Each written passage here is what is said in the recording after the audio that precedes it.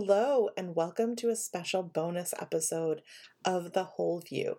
I'm Stacey Toth of Real Everything, and normally this is where we do introductions, and I welcome you to the show.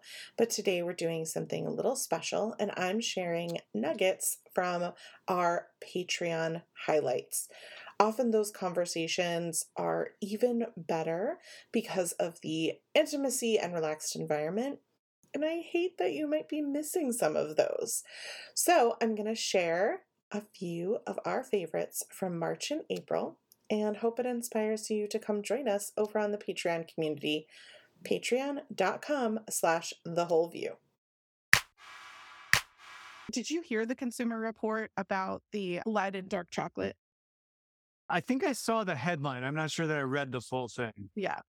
So from what I've been able to determine is Consumer Reports used the warning level from California versus the federal government warning level to state that it was, exceeding standards, which understandably, yes. And they didn't address at all the fact that this was from natural sources and is also paired with magnesium. So people have been asking me to address, am I quitting eating dark chocolate because of this news? And to a couple of people, I've been like, no, I'm not worried about it at all. I can see that this is not like lead that has been added from a manufacturing process. This is natural from the sources of wherever this chocolate is being grown. The standards that were used were not the federal standards in terms of being concerning. And if I know that I'm eating chocolate that is a whole food source that's paired with magnesium and other synergistic minerals that help the body detox something like lead, that doesn't concern me. And it's like that idea kind of blew people's minds. And I wonder if I'm in left field on this. Maybe you come back, we do a 15-minute bonus show on this. But I was curious if you'd heard anything about it or thought about it at all. I mean, I think it goes along with the conversation that we had earlier, just about you kind of have to pick and choose your battles. I would say it's a good excuse to not eat too much chocolate, right? Because anything in moderation is okay. I was a little bit nervous to do this show because I have so much respect for you and your work. And I was going through the book and I was honestly surprised because it didn't marry with how I've come to know you on social. And that doesn't mean that both things can't be true, because, both can. And I also know that not everybody is where I am in my journey of wanting to quit diet culture. And I can see how coming to the realization that you're approaching menopause because you're gaining weight would be a thing that would bring a lot of women in, because societally, that's something that we've been told, to have alarm bells for. But at the same time, it was like, I have so much respect for you. And I want you to think that I'm No, and it's what began as a conversation around nutrition and menopause exploded into a conversation on social media, just menopause in general. I mean, I was just answering questions and being like, oh, that's interesting. Could this be related to menopause? And I would go down a rabbit hole of research and be like, oh my God, no one taught me this. Yeah. And so it's really, we're rebranding the website to be more of a menopause umbrella with just nutrition as one arm of it. I talk a lot about the menopause toolkit. When you're looking for your best health in menopause, nutrition should be first. And, for almost everything in health. So then exercise, then possible pharmacology. Not everyone will qualify, want, or need, and that's hormonal and non-hormonal. And then possible supplementation. We can't, we don't swallow a handful of supplements to undo a poor nutritional choice. It's not how it works. Supplements supplement a healthy diet, and then stress reduction and adequate sleep. All of those things have to work together to get you to where you are as healthy as possible, and nothing to do with the number on the scale. And so, so I think I'm writing another book and it's all about menopause. And so, and it's going to have nothing to do about weight. I wrote the book 2 years ago. It takes forever to get published. And so you're kind of stuck with what you have. But it is opening the conversation more around menopause in general. And so many people are telling me that they just feel validated from the first few chapters nothing to do with their weight. Just everything to do with finally someone is saying something and recognizing that this is a thing I'm going through. These are real symptoms. And maybe here's some nutritional tips that'll help you, control hot flashes or night sweats or help your bones or whatever issues, that you are served during this time in your life. Which is what happens when we're in that fight or flight and we're in that go, go, go. What happens for us is we often default to my body is the problem. And then we wonder, like, why do I feel so bad? Why am I suddenly like criticizing myself in the mirror? Why am I hating absolutely everything I put on in the morning? And often, if we're more in that place of parasympathetic and more relaxed, we're gentler with ourselves. The inner voice is kinder. When we're in that fight or flight, instead of looking at like, where's the real danger? We attack ourselves. Oh my gosh, my belly, it's just so rolly. Oh my gosh, my butt, it's just so dimply. Whatever the conversation is in your head, but that happens more when we're in stress mode. And I'll tell you a story. There was this weekend I was going away with some friends, and they live in quite small bodies, and I don't live in a small body. I live in like a medium body with plenty of curves. So the week as we were rolling up, I was like, to the weekend that I was going to be with my friends, I'm like looking in the mirror and I'm getting more and more critical. And I'm like, and now I don't buy it anymore. I've been doing this work for 30 years. I just don't buy that voice. So I'm like, what? What is going on underneath the criticism? I was like, oh, I'm getting stressed. I'm getting stressed that I'm going to hang out with my friends and that they're going to judge my curvy body. And I was like, oh, and then I could be gentle with myself and be in more rational thoughts, right? Because the fear comes with irrational thoughts. I'm going to be in this larger body. They're going to judge me. They're going to love me less. They are more worthy because they live in small bodies.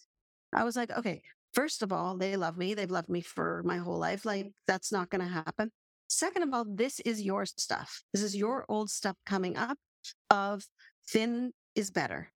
And that's old thinking, right? So I could really engage with myself and my mind. Backed by research and science. And there's such a great, spot for supplements out there. And I know that people need to be taking them, but there's just like the pharmaceutical industries, there's people who abuse the supplement industry. So it was important for us to have science behind it. And so we decided, the University of North Texas did this study. They took about 100 college students who were healthy, no medications, no known diseases or anything of the sort, healthy young college students. And they tested them. Gave them a challenge meal, so like a pizza and something that's not super healthy. And they tested to see if any of these LPS toxins, which stands for lipopolysaccharide toxins, seeped into the bloodstream. So we know that lipopolysaccharides are really not that harmful in the gut. It's when they seep into the bloodstream that they cause this inflammatory response. And that's when disease happens and, chronic conditions start to develop. So what we found is that 55% of those college students actually had a leaky gut and didn't know it. And again, the way we measured it was to say how many of those LPS toxins seeped into the bloodstream. So what we did is we took the 55% of those college students and divided them in half. And we took half of them took a placebo and half of them took the spores that are found in Just Thrive, and sent them home for 30 days. We all know what college students are doing. There were no lifestyle or dietary modifications whatsoever. The only thing they had to do was take these strains once a day with food. And they came back 30 days later. The researchers gave them another challenge meal. And they found that the treated group, so the group that took the spores, actually saw a 42% reduction in LPS toxins seeping into the bloodstream. That was profound. Shock. I mean, we weren't shocked, but we were like, oh, wow, 42% reduction, no dietary or lifestyle modifications whatsoever. Saw a 42% reduction. But I think what was more shocking to us was that the placebo group, so the group that didn't receive, just a placebo, actually saw a 32% increase in those LPS toxins that were seeping into the bloodstream. So what that's telling us is that we are literally if you're not taking care of that leakiness of the gut, you are actually making that problem worse. It's like a drippy faucet. You have this faucet that's dripping in, let's say, a bathtub. And so it doesn't really cause a problem. And then one day it just overflows. And that's why people are like, I was fine. And all of a sudden I develop an autoimmune condition, or I was fine. And all of a sudden I have, anxiety, depression, whatever it might be. All of these conditions are really stemming from that leakiness of the gut. So the study was absolutely profound. It's the first study of its kind that we know of not just in the probiotic space, but in the pharmaceutical industry, over the counter. Nothing of that type of study that we are aware of that's showing that it's actually, reducing those LPS toxins from leaking into the bloodstream, thereby sealing up that gut lining. And I love that we have science to support and show the impact that it has, because, when we're looking at something like, for example, heavy metal detox, like you said, there are a lot of people in the supplement space who take advantage, who talk about things like juice fasts or coffee enemas as being what you need to solve these problems. And we know from the science that those things are not going to solve the problems that are deep within your gut health or how you're digesting things. Like those are not going to be long-term solutions, but rebuilding gut microbiome can enhance your health from the perspective of allowing your own body to do what it wants to do to begin with, which is naturally detox the things that you are either exposed to or consuming or whatever it may be. Because when our bodies have that opportunity, it wants to do those things. It's, we have a liver for a reason, right? We have all these things. We have gut microbiomes so that they can do these things for us. And I would much rather live in a world where I'm supporting my body's own ability to do those things and be proud of my body and be like, look at me, I'm fighting all these things. I mean, I'm not going to expose myself intentionally to a lot of stuff, but the environment is what it is. Everyone has an opinion, And I tried to come at a very moderate, I guess, standpoint with those things. And even on Instagram, I think that so much of health and wellness is attacking other people, or I know that within functional medicine that a lot of people are anti-conventional medicine, anti-doctors. And I'm like, no, I'm not, even though there are some things that maybe could be better. I think sometimes people, they put too much responsibility on certain people or expect people to be perfect. And so I really try to represent a positive way to approach our health and have this conversation, And so hopefully, as we talk about the Gwyneth approach, that's what people felt, that they got that is okay, yeah, there's some things that we should do differently than what she was doing. But we also have to remember that it's always contextual. I want to share my fun fact that I didn't get to share on the podcast. You guys have already read it, but let me share it. This conversation all started with me asking Matt a question and him Googling it. And then that's usually our snowball of research. So I was trying to refer to social media as someone who chooses not to drink alcohol. And I was like, what do we call that person? And he's like, they're called a teetotaler. And I was like, what? He's like, that's the term. And I was like, what do you mean that's the term? And I was like, what does that even mean? Where does it come from? And evidently it dates back to the early 1800s when alcohol consumption evidently drastically increased. I don't really think that's true, because didn't they ferment their wine back in ye olden days? Because ye olden days. To kill the bacteria that was in the bad water or whatever, right? At the time. Oh yeah, right? It was. They just drank wine 100% of the time because the water. Yes. Yeah. Anyway, evidently there was an increase in alcohol consumption in the early 1800s, and it was kind of an all or nothing mindset for people.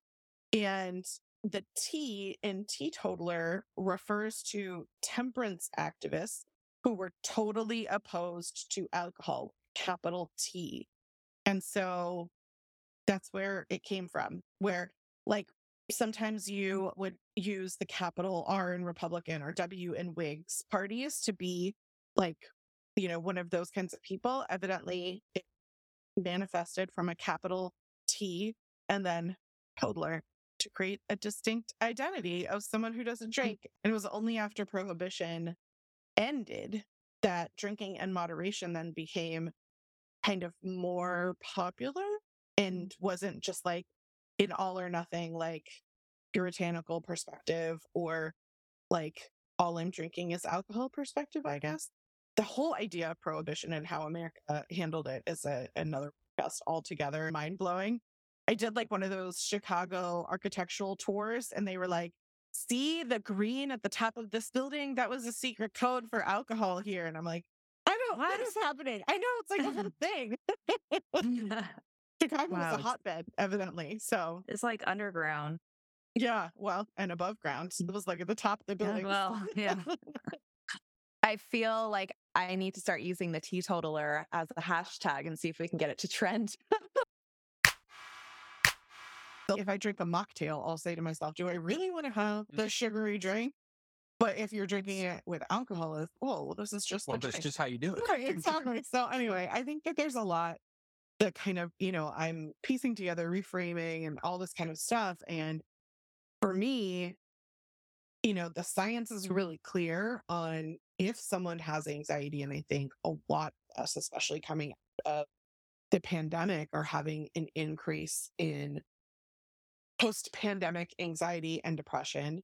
And we're talking a lot about menopause, and menopause increase, perimenopause and menopause increases anxiety and depression. So if we're throwing all of that in the pot, and now you're starting to feel more anxious in general, or you're having panic attacks, it's important for me to share that research, even though I'm the person saying the things that nobody wants to hear.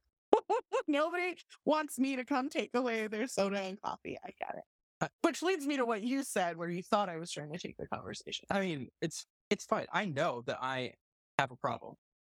My life is a lot about managing my addictions so that they are more helpful than not helpful, because I just get sucked into things. That's just how my brain works, And it's genetic. I mean, yeah, you have a genetic history of addiction. And so what I have done is set up least harmful addictions, really. Like it's, better for me to be on caffeine than alcohol.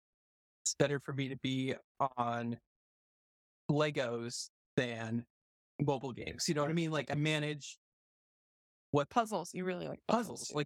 Like I try to manage what my addictions are, because my brain gets obsessive. And caffeine is the one thing that I just have never been able to even come close to. Yeah. If you enjoyed any of these clips, I highly encourage you to head over to patreon.com/thewholeview to become part of our Patreon fam.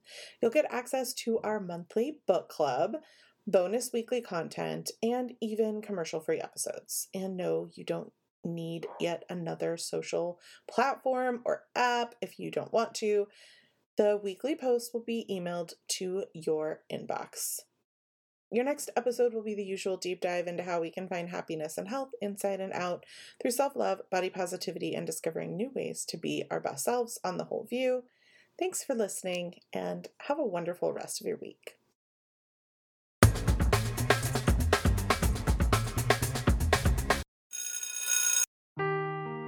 Seeking the truth never gets old. Introducing June's Journey, the free-to-play mobile game that will immerse you in a thrilling murder mystery.